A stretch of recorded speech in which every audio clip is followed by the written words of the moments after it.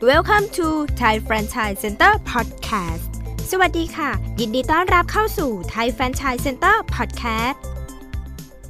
6 เทคนิคกระตุ้นยอดขายร้านชานมไข่มุกฉบับใช้จริงเปิดร้านชานมไข่มุกทำยังไงให้ขายดีคำตอบคือต้องมีเทคนิคกระตุ้นยอดขายเพราะในยุคที่คู่แข่งเยอะมากลำพังแค่สินค้าดีอย่างเดียวคงไม่พอต้องสร้างความรู้สึกให้คนอยากซื้อร่วมด้วยคำว่ากระตุ้นยอดขายจึงไม่ได้หมายถึงแค่การทำโปรโมชั่นเท่านั้นแต่ยังมีอีกหลายเทคนิคที่คนเปิดร้านชานมควรต้องศึกษาเพื่อนำไปใช้จริงได้อย่างมีประสิทธิภาพร้านชานมควรกระตุ้นยอดขายตอนไหนต้องเข้าใจก่อนว่าการกระตุ้นยอดขายคือเทคนิคการตลาดที่ควรนำมาใช้ในบางช่วงเวลาอะไรที่มากเกินไปหรือน้อยเกินไปก็ไม่ดีถ้าเราเปิดร้านมาสักพักแล้วเห็นว่าตอนนี้ลูกค้าดูเงียบๆอาจจะต้องถึงเวลาที่จะต้องมากระตุ้นยอดขายซึ่งเราก็ต้องดูก่อนว่าเป้าหมายของการกระตุ้นยอดขายนี้เพื่ออะไรปัญหาของเราคืออะไรเช่นมีจำนวนลูกค้าใหม่น้อยลงลูกค้าซื้อสินค้าในปริมาณที่น้อยลงลูกค้าเก่ากลับมาซื้อน้อยลงเมื่อรู้ปัญหาก็นำมาซึ่งการระดมความคิดสร้างเทคนิคกระตุ้นยอดขายที่มุ่งแก้ปัญหาได้จริงยกตัวอย่างเช่น Cross Selling เป็นการขายสินค้าใหม่นอกเหนือจากเมนู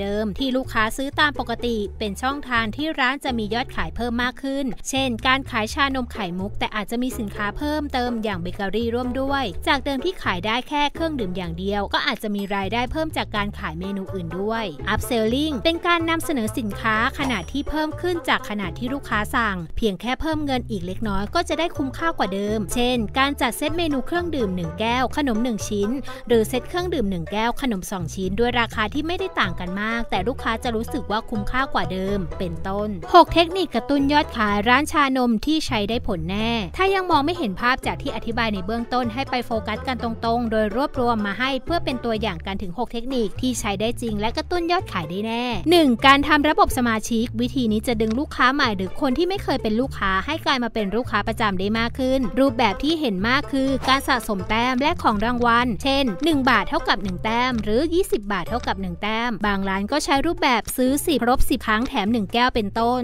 2. การแจกฟรีเฉพาะช่วงเวลาการทำโปรโมชั่นฟรีเฉพาะช่วงเวลาทางร้านสามารถกำหนดได้เองเช่นตั้งแต่ 14:00 นถึง 16:00 นของวันศุกร์ปลายเดือนซื้อ1แก้วแถมฟรีอีก1แก้ววิธีนี้จะทำให้ลูกค้าหน้าใหม่ค่อนข้างเยอะและเกิดการทดลองซื้อสินค้ามากขึ้น 3. ตอบแบบสอบถามรับของรางวัลอาจใช้วิธีทำแบบสอบถามออนไลน์เพราะลูกค้าสามารถเข้าไปตอบได้ง่ายทุกที่ทุกเวลาที่สะดวกและธุรกิจเองยังสามารถเก็บข้อมูลแบบสอบถามต่างๆที่ลูกค้าตอบเข้ามาเป็นฐานข้อมูลดิจิทัลได้ทันทีด้วยเช่นกัน 4. ลดราคาเมนูออกใหม่หรือเมนูทดลองเป็นวิธีกระตุ้นยอดขายที่ให้ลูกค้าได้ทดลองชิมเพื่อให้เกิดความชื่นชอบเช่นแวะซื้อเครื่องดื่มใหม่วันนี้ลดราคา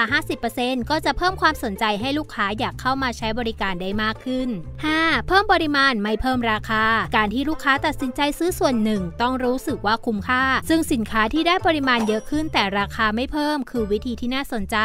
ทางร้านเองก็ต้องมีเทคนิคในการเพิ่มปริมาณที่ไม่กระทบต่อต้นทุนของร้านด้วย 6. ซื้อ1แถม1วิธีนี้นิยมใช้กันมากและเป็นอีกหลายแบบที่คล้ายกันเช่นซื้อ1แก้วแก้วที่2ลด 50% หรือซื้อ2แก้วแถมฟรี1แก้วเป็นต้นอะไรก็ตามที่มีคำว่าฟรีดึงดูดลูกค้าได้อย่างมากแต่วิธีกระตุ้นยอดขายแบบนี้แนะนำให้ใช้ในวางเวลาที่เหมาะสมและไม่ควรใช้พร่ำเพรื่อมากเกินไปการกระตุ้นยอดขายแบบจัดหนักอัดทุกโปรโมชั่นใส่ซองมอบให้ลูกค้าอีกรูปแบบที่น่าสนใจคือไม่จำเป็นต้องเลือกใช้วิธีใดวิธีหนึ่งมากระตุ้นยอดขายแต่เอาทุกโปรโมชั่นมารวมกันแล้วมอบเป็นสิทธิพิเศษให้ลูกค้ายกตัวอย่างแบรนด์มิกุชาที่จัดเทคนิคการกระตุ้นยอดขายด้วยการออกแบบซองน่ารักมอบให้กับลูกค้าด้านในมีบัตรสิทธิพิเศษให้ลูกค้าเลือกนำไปใช้ได้เช่นพรีเมียมลด 10% ลด 40% 1แก้วต่อ1สิทธิ์ซื้อ2แถม1ชานมไข่มุก3แก้ว100บาทเมนูซัมเมอร์ลด 10% ซื้อครบ2แก้วลด20บาทแก้วที่2ลด 50% ลูกค้าไม่ว่าใครก็ตามที่ได้สิทธิพิเศษจัดหนักมาในซองแล้วเลือกใช้ได้ตามต้องการแบบนี้สิ่งที่รู้สึกอย่างแรกคือคุ้มค่าที่สำคัญรู้สึกว่าตนเองเหมือนเป็นคนพิเศษเป็นคนที่แบรนด์ให้ความสนใจและถ้าเรามีบัตรสิทธิพิเศษมากขนาดนี้เวลาไปเจอร้านขายชานมอื่นๆเราจะเลือกซื้อไหมคำตอบก็คือไม่เพราะแบรนด์อื่นไม่ได้ให้ส่วนลดพิเศษกับเรามากเท่านี้นั่นคือโอกาสการขายที่มากขึ้นและโอกาสในการสร้างลูกค้าที่จะกลายเป็นแบรนด์ loyalty ได้อย่างแท้ จริงด้วยการกระตุ้นยอดขายได้ผลแค่ไหนดูจากอะไรได้บ้างเมื่อจัดหนักเทคนิคกระตุ้นยอดขายไปแล้วในฐานะเจ้าของร้านก็ต้องประมวลผลด้วยว่าวิธีที่ทำลงไปนั้นได้ผลจริงไหมแก้ปัญหาที่เราต้องการในเบื้องต้นได้หรือเปล่าคุ้มค่ากับการลงทุนไหมสิ่งที่ใช้ชี้วัดความสำเร็จเช่นยอดขายไม่จำเป็นต้องรอหลังจบโปรโมชั่นก็ได้และยอดขายนี่แหละคือสิ่งที่ดูง่ายที่สุดว่าโปรโมชั่นที่ทำประสบความสำเร็จตามเป้าหมายที่ตั้งไว้หรือไม่กระแสโซเชียลทั้งการกดไลค์กดแชร์การคอมเมนต์หรือแม้กระทั่งจำนวนเข้าชมในเว็บไซต์ทำให้เรารู้ว่าเทคนิคการกระตุ้นยอดขายของเรา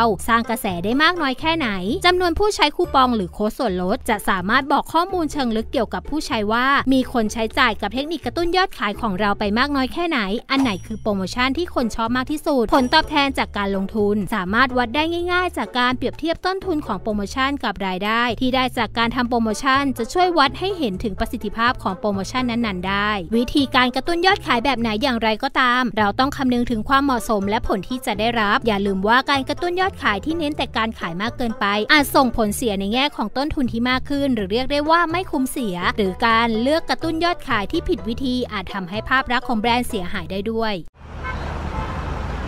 พี่ผมรู้สึกเบื่องานประจำไม่อยากเป็นลูกจ้างแล้วเธอจะออกไปทำอะไรล่ะนั่นสิผมเองทำอะไรไม่เป็นสักอย่างความเชี่ยวชาญก็ไม่มีเอางี้ไหมหาข้อมูลดูก่อนเห็นช่วงนี้คนเขาทำแฟรนไชส์กันเยอะเลยแล้วจะหาจากที่ไหนล่ะเข้าเว็บศูนย์รวมแฟรนไชส์ของไทยแฟรนไชส์เซ็นเตอร์สิมีธุรกิจแฟรนไชส์ใหม่ๆให้เลือกลงทุนเยอะแยะหรืออยากจะเรียนอะไรก็หาได้เขารวบรวมคอร์สอบรมสัมมนาที่น่าสนใจเรียนฟรีหรือเสียตังค์ก็มีใครที่ทำการค้ามีธุรกิจเป็นของตนเองอยากออกงานแสดงสินค้าออกบูธหรืองานอีเวนต์ตามห้างต่างๆติดต่อขอข้อมูลได้เลยนะเฮ้ยดีเลยลุงนี้ผมปรึกษาพี่ตั้งนานแล้วถ้างานก็เข้าเว็บ thaifranchisecenter.com หรือแอดไลน์@thaifranchise ได้เลยรวยแล้วก็อย่าลืมพี่ด้วยล่ะ